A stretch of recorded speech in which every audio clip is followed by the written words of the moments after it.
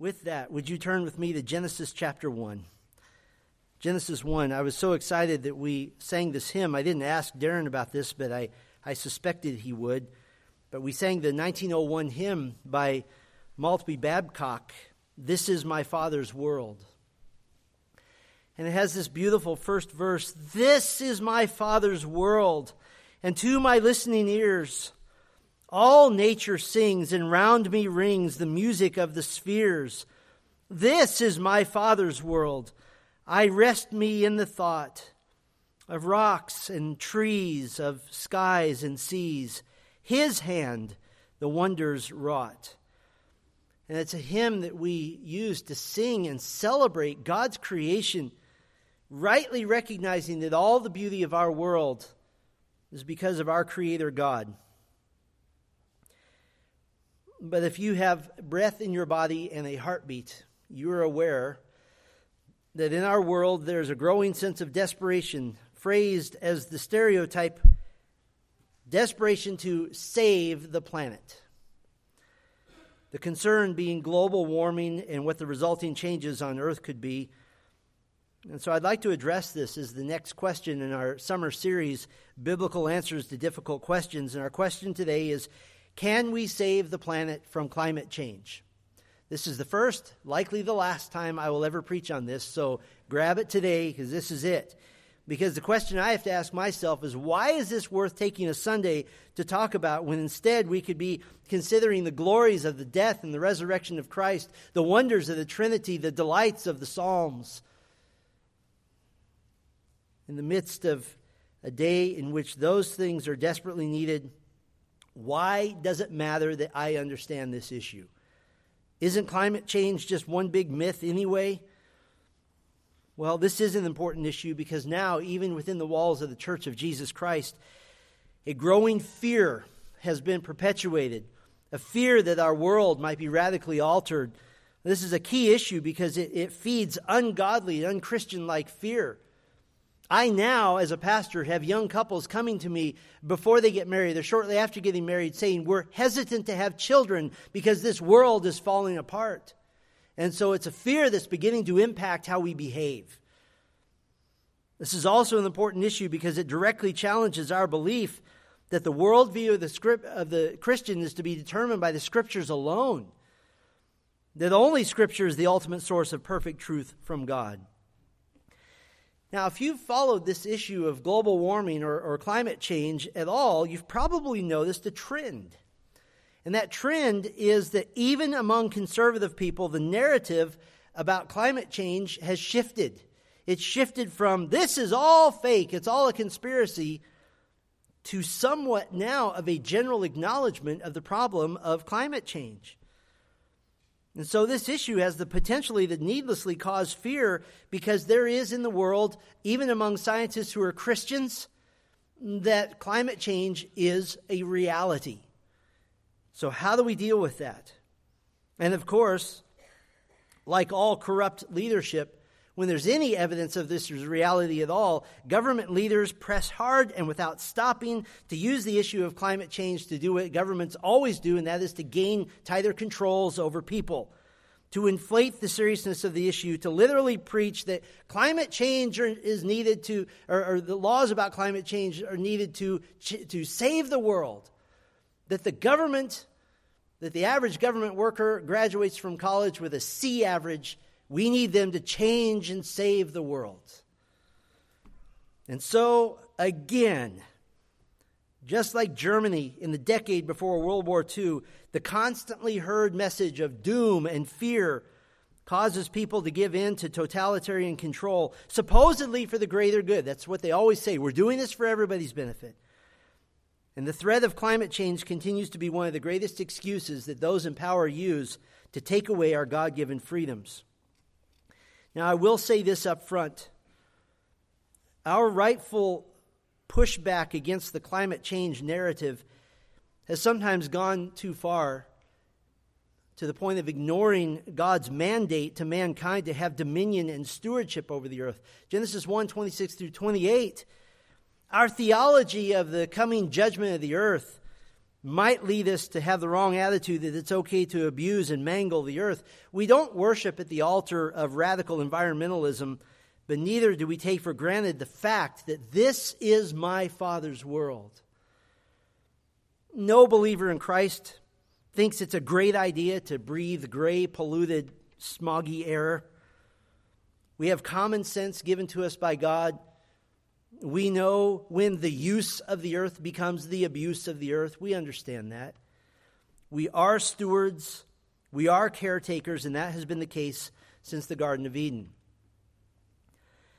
But neither are we to allow the widespread fear used as an excuse for totalitarian, non-common sense restrictive laws to be passed. We're not to allow this sort of fear-mongering to impact our trust in the Lord one bit. The world has nothing to speak to our faith. There's no input from the world that's useful at all. Zero, none. It only corrupts us. So how do we think about this issue then? Because it's not a completely made-up issue. That's one of the reasons we see the narrative changing and broader acceptance of the issue of climate change. People are realizing that this issue is not as simple or as straightforward as maybe previously was thought. Climate change is a complex issue. And there are some changes that are being observed objectively and correctly. People are realizing that not all climate change reports are false. Now, I'll give you two facts just very briefly. Fact number one, verifiably, the Earth's average annual temperature is increasing. That's verifiable. From 1980 to 2010, the temperature rose a little more than 1 degree Fahrenheit. Now, of course, we would also put in there that from 1880 to 1910, 100 years earlier, the average temperature fell by almost a degree, and we understand that. But it is a fact. Temperatures are going up. The second fact, verifiably, this trend is very correlated with, it's very much associated with increased carbon dioxide emissions. That's a word I will never again say preaching in a sermon. Those are verifiable facts. They have nothing to do with emotion. They have nothing to do with political affiliation. They have nothing to do with spiritual belief. They're just facts. So what do we do with this? Well, because this issue can feed ungodly fear, we want to look at truth instead. Let's just look at truth. And I'd like to give you this morning 4 truths about God that give us total peace. 4 truths about God. And we're going to get into the weeds on some issues here. But I wanted to, at the top of the mountain here, just keep it very simple. 4 truths about God. The first truth, God's creation. God's creation is the first truth. Now, to consider God's creation and why this is such a major issue concerning climate change, we have to go all the way back to the beginning, and we have to make certain that we understand creation as God intended us to understand it. And this is going to feel like a detour for a few minutes. I promise that this will have a point in just a little bit, but this is absolutely vital as we're going to see. So how did God intend us to understand creation? Genesis 1, verse 1. In the beginning, God created the heavens and the earth. The earth was without form and void, and darkness was over the face of the deep. And the Spirit of God was hovering over the face of the waters. And God said, "Let there be light," and there was light. And God saw that the light was good. And God separated the light from the darkness. God called the light day, and the darkness he called night. And there was evening, and there was morning, the first day. There's not a lot of mystery here. The language is very straightforward. A 7-year-old could read this and give you an accurate interpretation of what's going on here. You could ask a 7-year-old, who made everything? God did. How long did it take? Well, there was one day that started everything. What did he make first? Light. A 7-year-old can figure this out. And yet, going all the way back to the mid-1800s and then ramping up in the last about 4 decades, even many respected Bible scholars have chosen to reinterpret Genesis 1 in light of so-called scientific advances that say now that the earth is 4.54 billion years old. And so we're faced with the question, when God said day, did he mean a literal 24-hour day, or did he mean long ages of millions of years that science supposedly tells us? Is day really a metaphor for millions of years? This is an important question, because if day means millions of years, then we have a very, very old earth, 4.5 million years or billion years or so. But if day means day, And we have a very young earth, between 6 and 10,000 years old. Now, let's get back to some basics. Again, we're on a detour for a bit here. I want to give you 7 arguments for God creating in 6 literal 24-hour days, plus a day of God ceasing from his work. So we'll have one argument for every day of creation. How about that? There are many, many more. I only have time to do these 7, and we'll be brief. The first argument we'll call the vocabulary precision argument. The vocabulary precision argument. The Bible is very precise about creation. Verse 5, God called the light day, and the darkness he called night.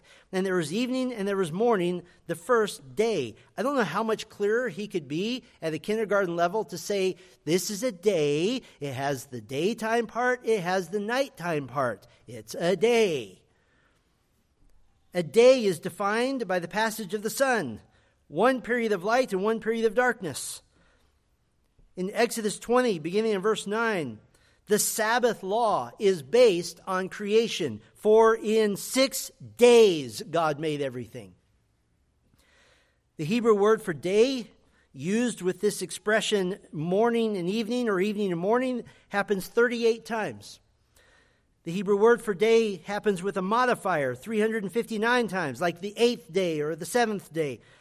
It happens as a plural 845 times. In all of those 1,242 times, it always means a 24-hour period every time. But wait, there's 1,758 other times that word is used. And in all of those other 1,758 times, it never one time speaks of a long age or eon that could be interpreted as millions of years. Never. Sometimes the word is used to speak of a general period of time, the day of trouble or the day of the Lord, but that just means a general period of time.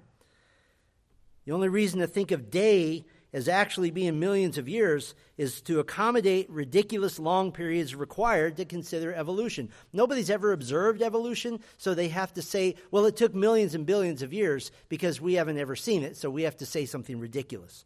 So that's the vocabulary precision argument. How about the faith test argument? The faith test argument. Genesis 1:1 is in your face. It absolutely requires the reader to make a choice immediately. It requires the reader to choose to believe these words or to disbelieve them. And where does it place God? At the beginning. And this is very important, not at the beginning of a process, but at the beginning of an event. There's a big difference between those two. A 6-day creation event that would serve as the pattern for our lives. Even today, our week, Monday through Sunday, still shouts a 6-day creation, doesn't it? Or more precisely, Sunday through Saturday.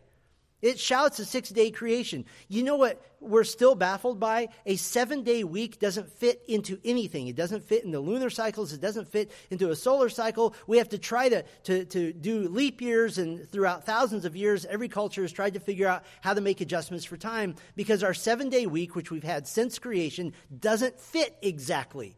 Why is that? Because it tells us that this was artificially placed here by God. We live a 7-day week because God made everything in 6 days and rested on the 7th.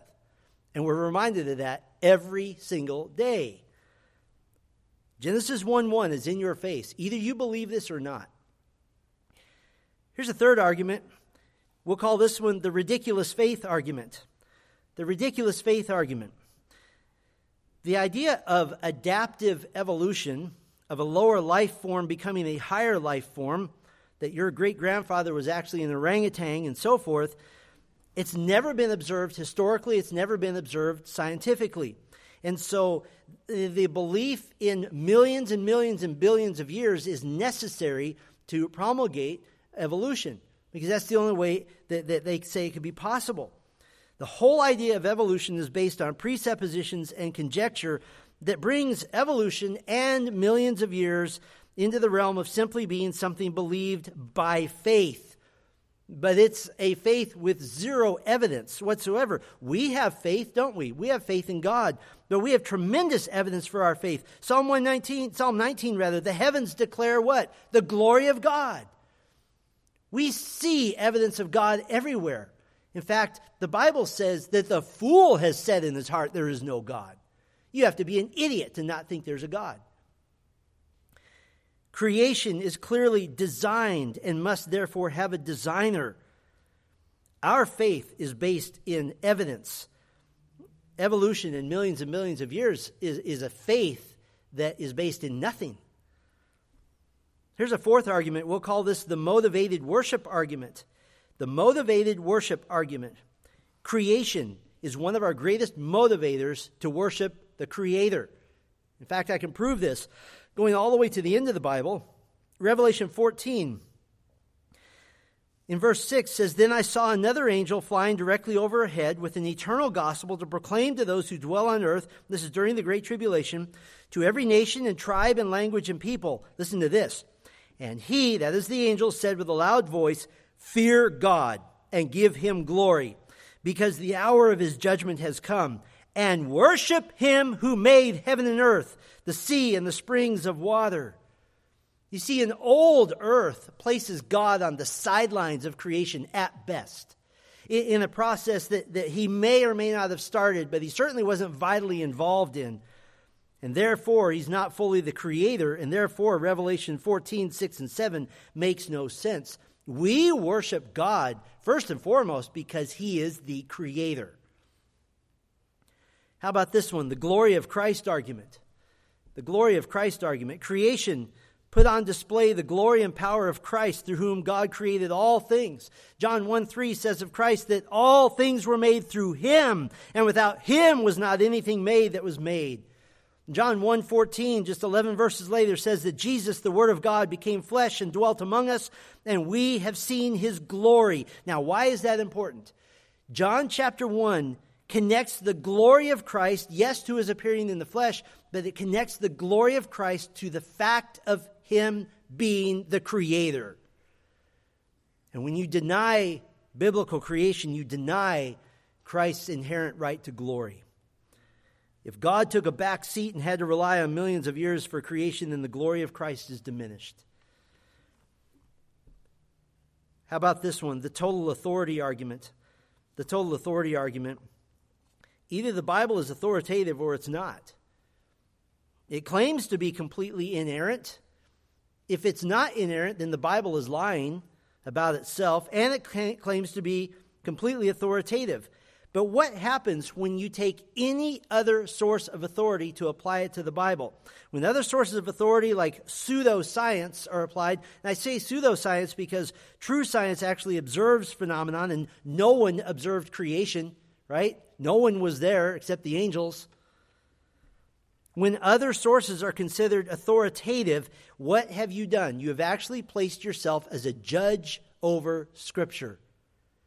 I have sitting on my shelf commentaries and theologies by wonderful men of God, yet when they get to Genesis 1, use phrases like, "It seems that science has shown us that the days in Genesis 1 are actually long ages." You just punted the scriptural authority in favor of some guy who made something up 150 years ago. In the past decades, going all the way back to the mid-1850s, theologians have fallen all over themselves trying to make scientists happy. That is nothing more than idolatry. This is my favorite argument, the seventh argument. I call this one, and this is a theologically technical term, the Jesus said so argument. The Jesus said so argument. Jesus said in John 5:46, "If you believe Moses, you would believe me, for he wrote of me. But if you do not believe his writings, how will you believe my words?" Now, when he says if you believe Moses, he's speaking specifically of the Torah, the Pentateuch, Genesis through Deuteronomy. Moses wrote Genesis, and by the way, Jesus, when he references events in Genesis, always speaks of them as historic facts.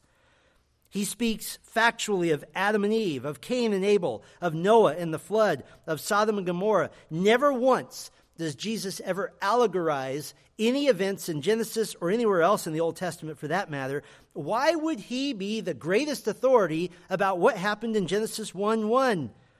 Colossians 1:16, "For by him all things were created." He's the only one who was there. So, of course, he's the greatest authority. And I know that it's tempting to say yes, but what about science? What about science? Thankfully, the last couple years of COVID have kind of erased a lot of our faith in science, and that's wonderful. But the belief in millions of years and macroevolution, adaptive evolution, is not science. It's never been observed. One author wrote, "We don't even know who killed John F. Kennedy 50 years ago. How are we going to know what happened 4.5 billion years ago?" This is not science. It's a belief system. It's a worldview. It's a religion. It's a religion that is an attempt to rid humanity of a creator. Okay, that's the detour. Now, I want you to keep the fact of our sole authority, Scripture, clearly teaching a young earth 6 literal days of creation and a day of ceasing creating as a model for our lives even for today. Keep that clear in your mind. Now we get back to climate change. Yes, people are realizing that the issue is not as simple or straightforward as previously thought. There are some changes being observed objectively and correctly. People are realizing that not all climate change reports are false. But that's not the real problem. The issue is that unbelievers observing climate change trends, they don't have the right worldview to interpret what they're observing. And because they have the wrong worldview, they've come to the conclusion that climate change is moving us closer to the end of the world. And that's what prompts government overreach and ridiculous and non-common sense measures to try to stop what they view as a catastrophic event from happening. Now, what do we mean by the wrong worldview being the reason people misinterpret climate change? Scientists who study chemical signatures in rocks generally agree that the Earth in the past has actually been even warmer on average than it is right now. That something happened on this Earth during this event that was even where the Earth was even warmer. Here's the terrible thing that happened, and scientists agree on this. The terrible thing that happened is that life on Earth flourished and was lush and green and beautiful. That's what happened. In fact, scientists have named this verifiable event the Paleocene-Eocene thermal maximum. And there's general agreement and acknowledgement that this slight warming of the Earth, even to higher temperatures than today, had a profoundly positive impact on the Earth. Scientists generally accept that global warming has happened before. And yet the scientific community in general is panicked today, and they're misleading government officials and agencies to panic. And this panic, as it always does, leads to totalitarianism. It often leads to misguided and nonsense attempts to try to control the rise in temperature because you didn't drive quite as far today. Since apparently every piece of ice on Earth is going to melt and flood our shores and will be baked in non-livable conditions. And I know we live in Bakersfield. Well, we've been like that for years. We're fine with that. But why are scientists panicked about the warming of the Earth when the Paleocene-Eocene thermal maximum shows that the last time the Earth warmed, it created a bursting forth of new life and lush conditions on Earth? It's the issue of worldview, of an inability to properly interpret what they're seeing because their blind faith belief system in something that's untrue, the belief that the Earth is 4.5 billion years old. You see, for conventional scientists, the Paleocene-Eocene thermal maximum event took millions of years to occur, while the current rise in temperatures worldwide has happened over the course of a few decades. And so conventional science is terrified because for them, a rise in temperature that supposedly took millions of years the last time is now happening in decades. It's going to have a catastrophic impact on nature because temperatures seem to be spiraling out of control millions of times faster than temperature changes in the past. But if you simply take God at His word, that He made the creation in 6 literal days, our Earth is not billions of years old, it's a few thousand years old, and the Paleocene-Eocene thermal maximum happened over the course of a few decades, just like it is now. The current trend has happened before, and it actually resulted in an improvement in life on Earth. The current trend is not going to result in the obliteration of life on Earth. So, God's creation gives us total peace. Let me give you another truth about God that gives us total peace: God's character. God's character. Turn with me just a few pages to Genesis 9. We'll see God's character in Genesis 9. You know this story. God saw that every inclination of the heart of mankind was sinful and rebellious, so he chose to restart with one man and his family. This man, Noah, is called in the New Testament a preacher of righteousness. God commanded Noah to build an ark because a coming judgment of flood was on its way. But Noah was called to preach to his neighbors that apparently he was offering seats on the ark to anyone who would repent and believe that God was going to judge. But the New Testament confirms that the earth's thinking was, well, it's never happened before, so it'll never happen. And so God wiped out the earth with a worldwide flood. Noah and his family were on the ark for a full year before the earth dried out. Every single animal, every single human not on the ark was long dead.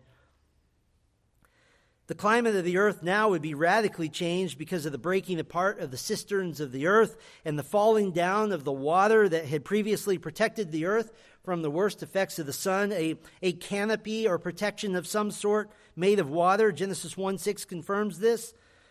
And now suddenly, where the climate of the earth had been temperate all around, all over the world, water was freezing everywhere. Right after the flood, massive glaciers were forming. Continents had shifted, and now most of the earth was under water or ice. Ice that to this day is still melting. Everybody says, oh, the glaciers are melting. Have it ever occurred to you that glaciers are abnormal? Parts of the earth are not meant to be frozen over. They're meant to be lived on. Weather patterns would change now. Tornadoes, hurricanes, ice storms. Some parts of the earth frozen solid and other parts of the earth almost too hot to live in. And that's just 30% of the world. The other 70% is underwater. That wasn't how it was meant to be.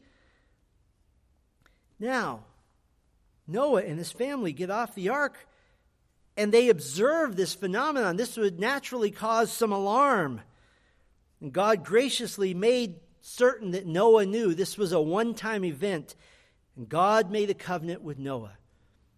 Genesis 9, verse 8.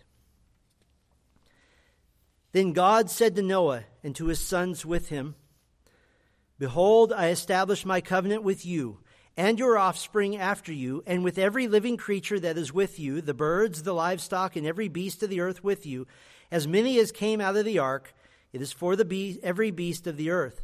I establish my covenant with you that never again shall all flesh be cut off by the waters of the flood.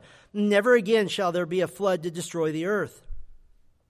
And God said, This is the sign of the covenant that I make between me and you and every living creature that is with you for all future generations. I have set my bow in the cloud, and it shall be a sign of the covenant between me and the earth. God made a covenant with Noah and with the earth.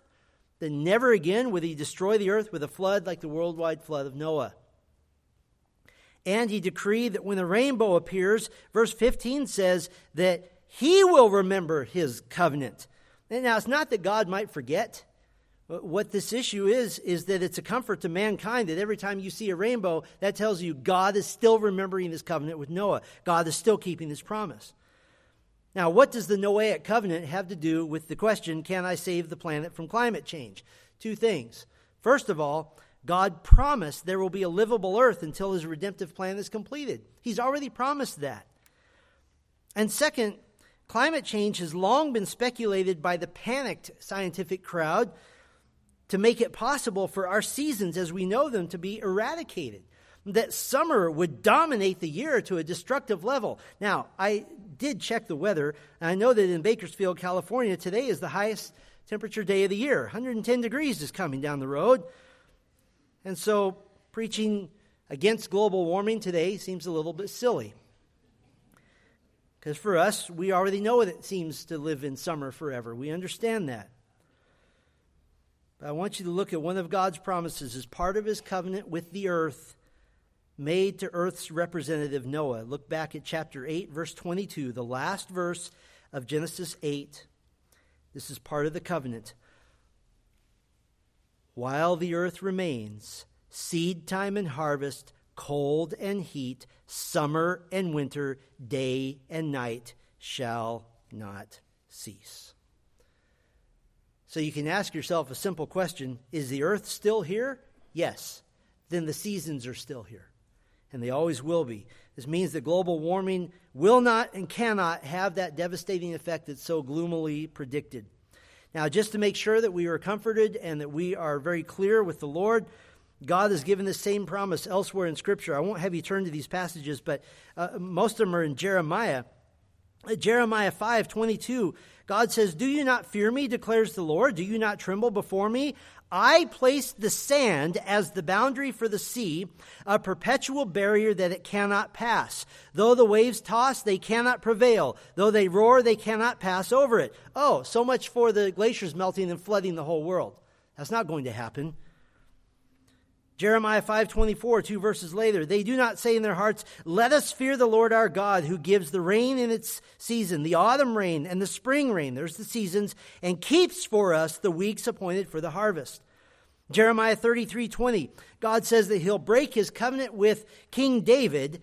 He's going to break his covenant with King David if you can break my covenant with the day and my covenant with the night, so that the day and night will not come at their appointed time. In other words, verse 21 of Jeremiah 33, the Davidic covenant is forever, because day and night are forever. Jeremiah 33:25, God says that he will not restore Israel if I have not established my covenant with day and night and the fixed order of heaven and earth. And God says that the restoration of Israel is just as certain as the continuation of what he calls the fixed order of heaven and earth. Jeremiah 31:35 through 37, which is part of the new covenant, coming new covenant. "Thus says the Lord, who gives the sun for light by day and the fixed order of the moon and the stars for light by night, who stirs up the sea so that its waves roar. The Lord of hosts is his name. If this fixed order departs from before me, declares the Lord, then shall the offspring of Israel cease from being a nation before me forever. And thus says the Lord, if the heavens above can be measured and the foundations of the earth below can be explored, then I will cast off all the offspring of Israel for all that they have done, declares the Lord." By the way, if the heavens above can be measured and the foundations of the earth can be explored, just told us that God says science will never tell you everything. Never. This is connected to the coming new covenant in Christ. Now, I read all of that to you, going all the way back to Genesis 8 and then all those chapters in Jeremiah to show you something. The created order, as it is now, our livable planet, is as certain as the Noahic covenant, the Davidic covenant, and the new covenant, because God connects those promises all together with creation. In other words, if creation's going the way, then so is the Noahic covenant. And if the Noahic covenant's going the way, then so is the Davidic covenant. The Davidic covenant says that a messianic king from God, descended from David in human form, will come to the earth and rule here forever. If the Davidic covenant is gone, then Christ isn't coming. And the new covenant, if Christ isn't coming, then the new covenant doesn't matter anyway. You see how God has tied his promise to keep creation intact to all of his redemptive plan. That's a pretty solid promise. So God's creation gives us total peace. God's character gives us total peace. Here's a third truth that gives us total peace. God's curse. God's curse. Let's go to the New Testament now, to Romans chapter 8. In Romans 8, go to verse 19. God's creation, God's character. Now we'll look at the truth of God's curse.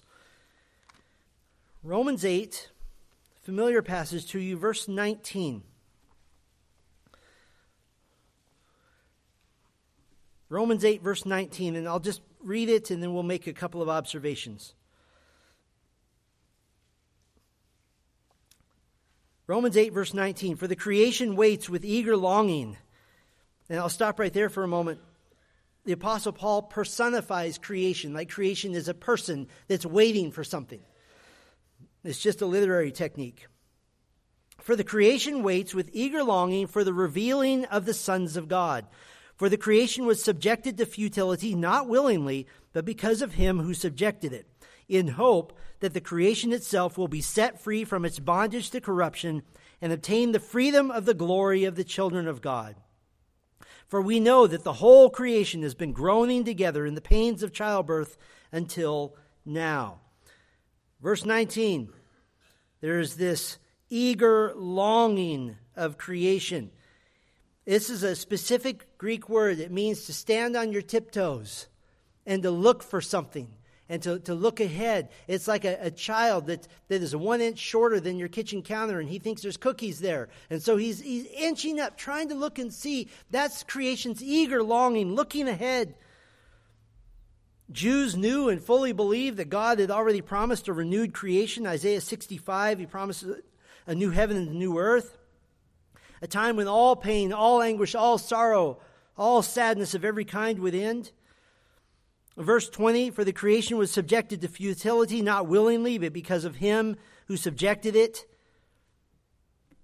The fall of man into sin caused the creation to be subjected to death and decay like mankind. No part of nature now exists the way it originally did, the way it was originally intended by God. Now we have death. Now we have weeds. We have poisonous plants. We have thorns. We have devastating cataclysms. Even in the fall, when you might see some trees with the beautiful colors on them, do you realize why the leaves have color? Because they're dying. And it's not natural. To be clear, God himself subjected the creation to this consequence of sin. The problem with our earth is not global warming. The problem with our earth is sin. And ironically here, Paul personifies creation and makes certain to say it's not creation's fault, it's mankind's fault. No amount of human intervention can stem the tide of sin. And the solution to sin is not even well-intentioned government programs or environmental projects. The solution to sin is God. And in the redemptive plan of God, did you see what the creation is waiting for? The revealing of the sons of God. All those who would receive Christ Jesus by faith to be their Savior, being brought into the kingdom, and for this age of sin and decay to finally come to an end. You want to end global warming? Romans 8 says that the solution is the gospel. To bring into the kingdom the sons of God. Because when all the sons of God have been brought into the kingdom, creation will be renewed. Unbelieving, radical environmentalists and even well-meaning, thoughtful people who genuinely believe our earth is in danger have minimized and forgotten one major fact. They won't be on this earth. They're going to die. And that's their biggest problem. And they'll say, but we have to save the planet for our children. Your children are going to die. They won't be on this planet. We have to save the planet for our grandchildren. Your grandchildren are going to die. They're not going to be on this planet. Well, what about future generations? How many of them are still alive right now? 0. In the thousands of years, 105 billion people total that have lived, every single one of them have died. Except for one.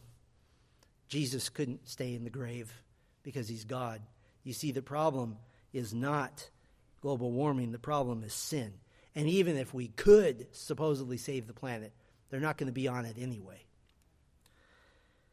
But the creation, as it were, waits. Not for a government program, not even for well-meaning people to try to be good stewards of the earth, but for the consummation of redemptive history. Because only when sin is finally eradicated will decay and death and catastrophe be eradicated as well. You see, all the people who say they want to save the planet, if they don't come to faith in Christ, they will be in the flames of hell for all eternity. Hell is a place which will laugh at our paltry fears of global warming. The only way to avoid the true and hottest sentence of hell is to have your sins forgiven by receiving Christ as your Savior and being one of the sons of God who are presented to the Lord as clean and forgiven. So God's creation gives us total peace. God's character gives us total peace. God's curse gives us total peace. But the key phrase back in Genesis 8:22, while the earth remains, is important because while God will preserve the earth until his redemptive plan is done, and while he'll never again flood the earth, and he was very specific with water, he has made another promise. And here's our fourth truth. We'll call this one God's conclusion. God's conclusion. Turn with me near the end of the Bible to 2 Peter chapter 3. 2 Peter chapter 3 tells us God's conclusion. And if I could use a piece of bad grammar for a moment, global warming ain't seen nothing yet. 2 Peter 3, verse 8. Right before 1 John. 2 Peter chapter 3, verse 8. But do not overlook this one fact, beloved, that with the Lord 1 day is as 1,000 years, and 1,000 years as 1 day. The Lord is not slow to fulfill his promise, as some count slowness, but is patient toward you, not wishing that any should perish, but that all should reach repentance. And he says that all should reach repentance, meaning all that God has set apart for salvation. Ephesians 1. It can't be speaking of all people. This must be speaking of the elect. This is speaking of the completion of the redemptive plan of God. This includes the church age. This includes the rapture of the church. This includes the great tribulation time in which a whole new crop of believers will be brought into the kingdom. This includes the return of Christ and his reign for 1,000 years. This includes the putting down of Satan's final rebellion at the end of that time. What happens then? Verse 10.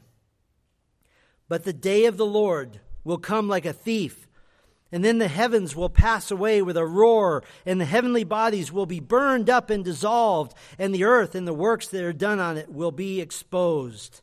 Now, we're going to slow down to a snail's pace here for a moment. The traditional interpretation of 2 Peter 3:10, and it's a very, very strong tradition, and it's a strong enough tradition that I believe it's influenced Bible translation practices about this event. The traditional interpretation is that this is the complete annihilation and destruction of all material things and a remaking of the heavens and the earth from scratch, for ex nihilo, out of nothing, creation, just like Genesis 1. That's the traditional interpretation. And that does seem to be corroborated elsewhere in Scripture. Luke 21:33, Jesus himself said, "Heaven and earth will pass away, but my words will not pass away." Here in 2 Peter 3:10, the heavenly bodies are burned up. They're more dissolved. They're dissolved. The more traditional English translation at the end of verse 10 says the works that are done on it will be burned up rather than exposed. Now, I want to be very clear that the English Bible you hold in your hand is trustworthy. The ESV is a great translation. It's easy to read. It's accurate. There are some passages which would warrant a little bit more careful attention to detail, because the important features are easily ascertained here in English. Old earth, old heaven is not going to stay the same. It's going to be part of the day of the Lord. That is very clear from our English Bible. But the question at hand here is, what is the nature of the replacement of the old heaven and old earth? This is important because it has implications for the new heaven and the new earth. The main debate here is this speaking of complete annihilation, or is it speaking of refinement of creation? The purging of sin and impurity, like one melts down gold and silver and cleans the dross from the top of the liquid metal and then remakes it using the same gold and silver. Which one is it? Well, let's examine some key words to make a determination, and we have to get a little technical, so just stay with me for a moment. In verse 10, when it uses the phrase that the heavens will pass away, this is a Greek word used 29 times in the New Testament, and it doesn't exclusively mean to be annihilated or to be destroyed utterly. It's actually kind of a generalized word. It can speak of a path. In Matthew 8:28, the same word is used to say that 2 demon-possessed men were so fierce that no one could pass that way. It speaks of the end of trouble. Before his arrest, Jesus prayed that if it were possible, that this hour, this trial might pass from him. Same word. It can speak of the end of an era. Matthew 24:34, Jesus said, "This generation will not pass away until all these things take place." In context, we're living in a certain era, and I've told you these things will happen in this era. How about this one? Verse 10, the heavenly bodies of verse 10. The traditional translation very often is the elements. will pass away. This is a very general word. The traditional translation, the elements, this preaches so well. God is going to melt down the elements. There's going to be nuclear fission, ionization, and annihilation. It even sounds good when you preach it. The problem is that the chemical periodic table of elements was formulated and defined in 1894. Peter's original readers would not be thinking about the periodic table of elements. The ESV gives the best rendering, the heavenly bodies. And this makes sense. What are the heavenly bodies? Everything between the heavens and the earth. The day of the Lord will come to the heavens and the earth and everything in between. That's what that's saying. Verse 10, when it says that the heavenly bodies will be burned up, this is only used in the New Testament here in verse 10 and in verse 12. In verse 12 it says melt as they burn, same word.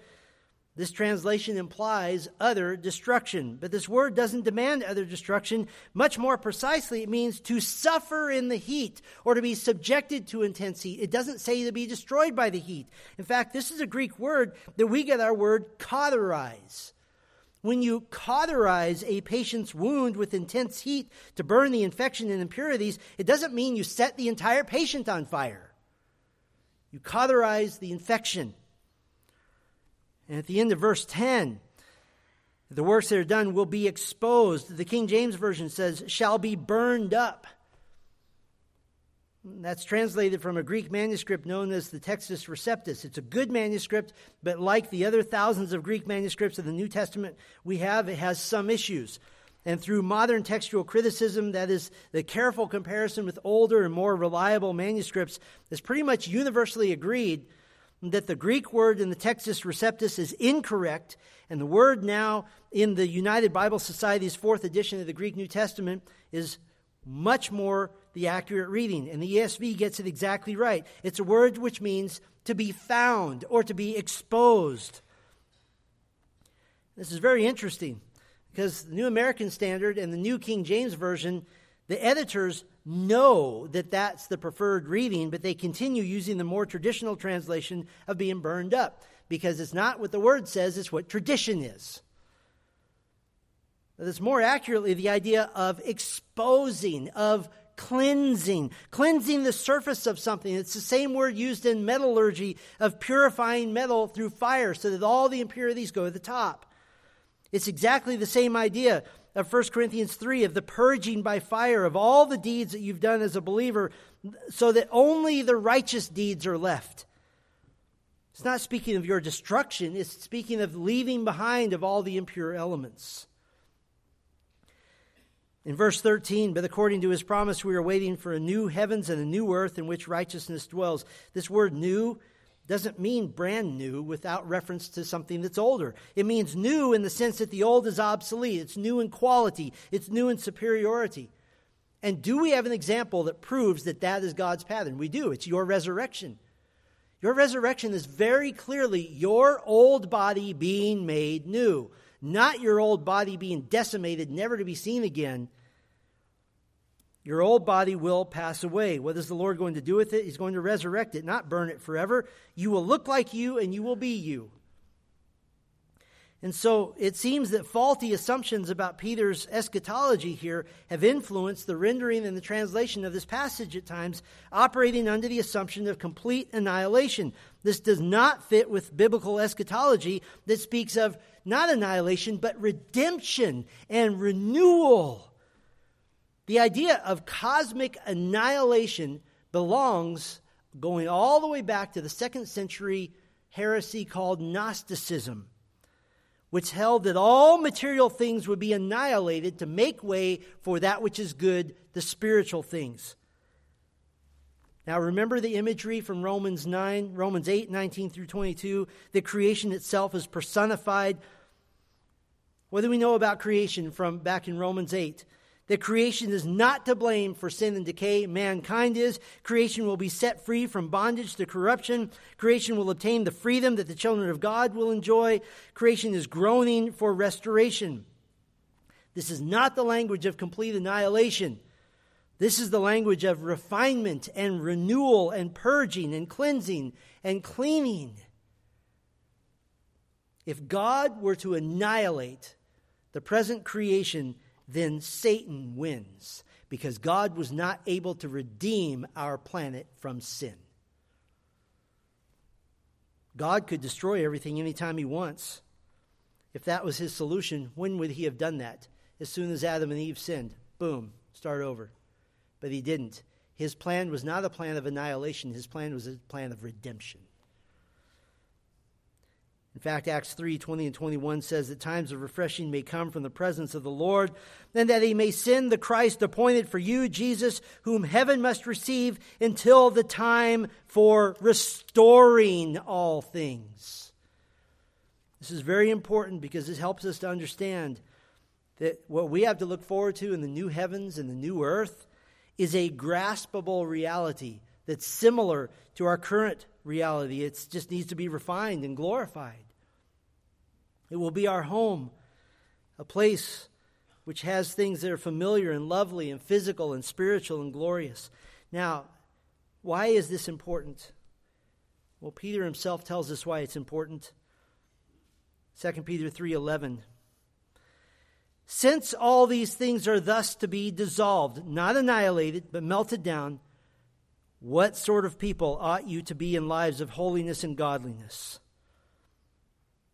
In fact, a better translation here for dissolved is released or the bonds broken. The earth will be remade into its originally intended form. Verse 14, therefore, beloved, since you are waiting for these, be diligent to be found by him without spot or blemish and at peace. In other words, the knowledge that God is going to purge and purify creation should urge us to follow suit, to purge and purify sin in our own lives. That as believers in Christ, we continue to strive toward holiness, to be diligent to make holiness a priority, to be found without spot or blemish, to pursue the progressive sanctification. And we've said this before, at the rapture of the church, the moment that Christ comes to take you home, if you're still alive on this earth, do you really want to be bickering with somebody? Well, you said this, and then Christ returns. Oh, well, forget about that. You don't want to be there. And at peace. Literally, in peace. Who wants to meet Christ face to face while you're in the middle of sin? How urgent is this? This is very urgent. Chapter 3, verse 8. But do not overlook this one fact, beloved, that with the Lord 1 day is as 1,000 years, and 1,000 years is 1 day. What did those in Noah's day say? Oh, the flood has never happened. That's ridiculous. It won't happen now. What do people say today? We don't believe in God. That judgment you're talking about is never coming. The earth says differently, doesn't it? It's coming. God's perspective on time is very different. It might seem like a long way, but for the believer, it's imminent. For the believer in Christ, verse 11, verse 14 says, live as if you will meet Christ today. And for the unbeliever, the one who has not yet repented of sin, should you be afraid of global warming? Absolutely. But not 1, 2, or 3 degrees difference. An eternity of flames.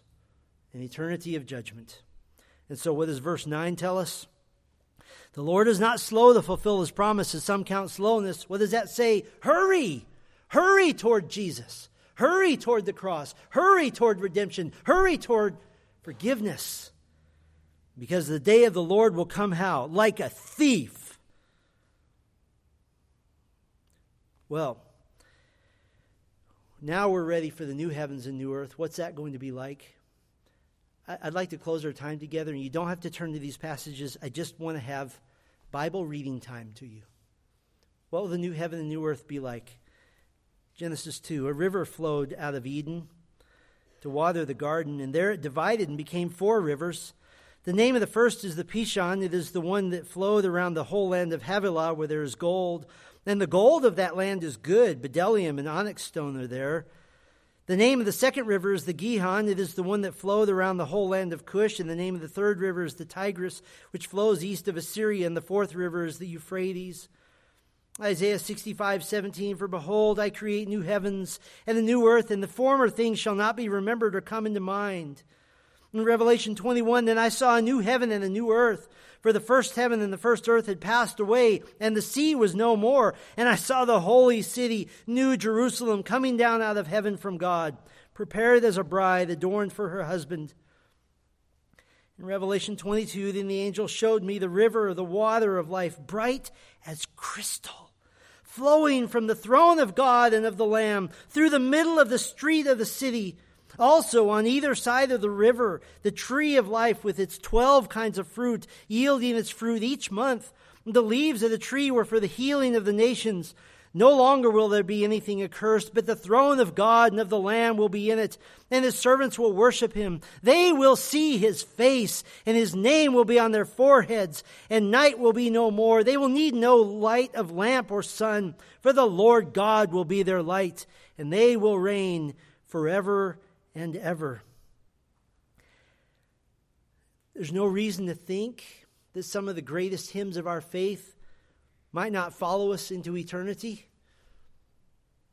And I have to wonder if we'll sing a slightly different version of Babcock's hymn and say, "Now this is my Father's world, and to my listening ears all nature sings, and round me rings the music of the spheres. Now this is my Father's world." You want to save the lost from global warming, they must run to the cross. They must. Let's pray. Our Father, this is your world, but this is the sickened, waiting on its tiptoes, looking for the revealing of the sons of God version. It's the version that today, because of the effects of the flood, the world after the flood, that today we're trying to avoid sunburns. It's the reason we have glaciers and frozen places on earth that are unlivable. It's the reason we have deserts and places on the earth that are sick and decayed. And yet you've left enough of the marvels and the beauties and the joys of nature to give us the hope that when you said, "Behold, I bring a new heaven and a new earth," that we look forward to that day, not just because of the glories of nature, but because of what it represents. A redeemed people living for all eternity in the perfect world, on the perfect earth, in perfect communion, worshiping our perfect Savior face to face. Lord, as we've seen from Revelation, or from Romans 8 rather, the solution to the groaning world is not environmental programs. The solution is the gospel. We will leave this world to be united with Christ, and then to eventually be on the new earth, in the new heavens. And we look forward to that. But Lord, we would pray for the privilege of bringing as many people with us as possible, of bringing the lost to faith in Christ. Let us be faithful to proclaim Christ, such that when that glorious day arrives, we see the shining faces of many worshipers who previously lived in the shadow of their own sin, but now live in the light of Christ. We love you and thank you in his name. Amen.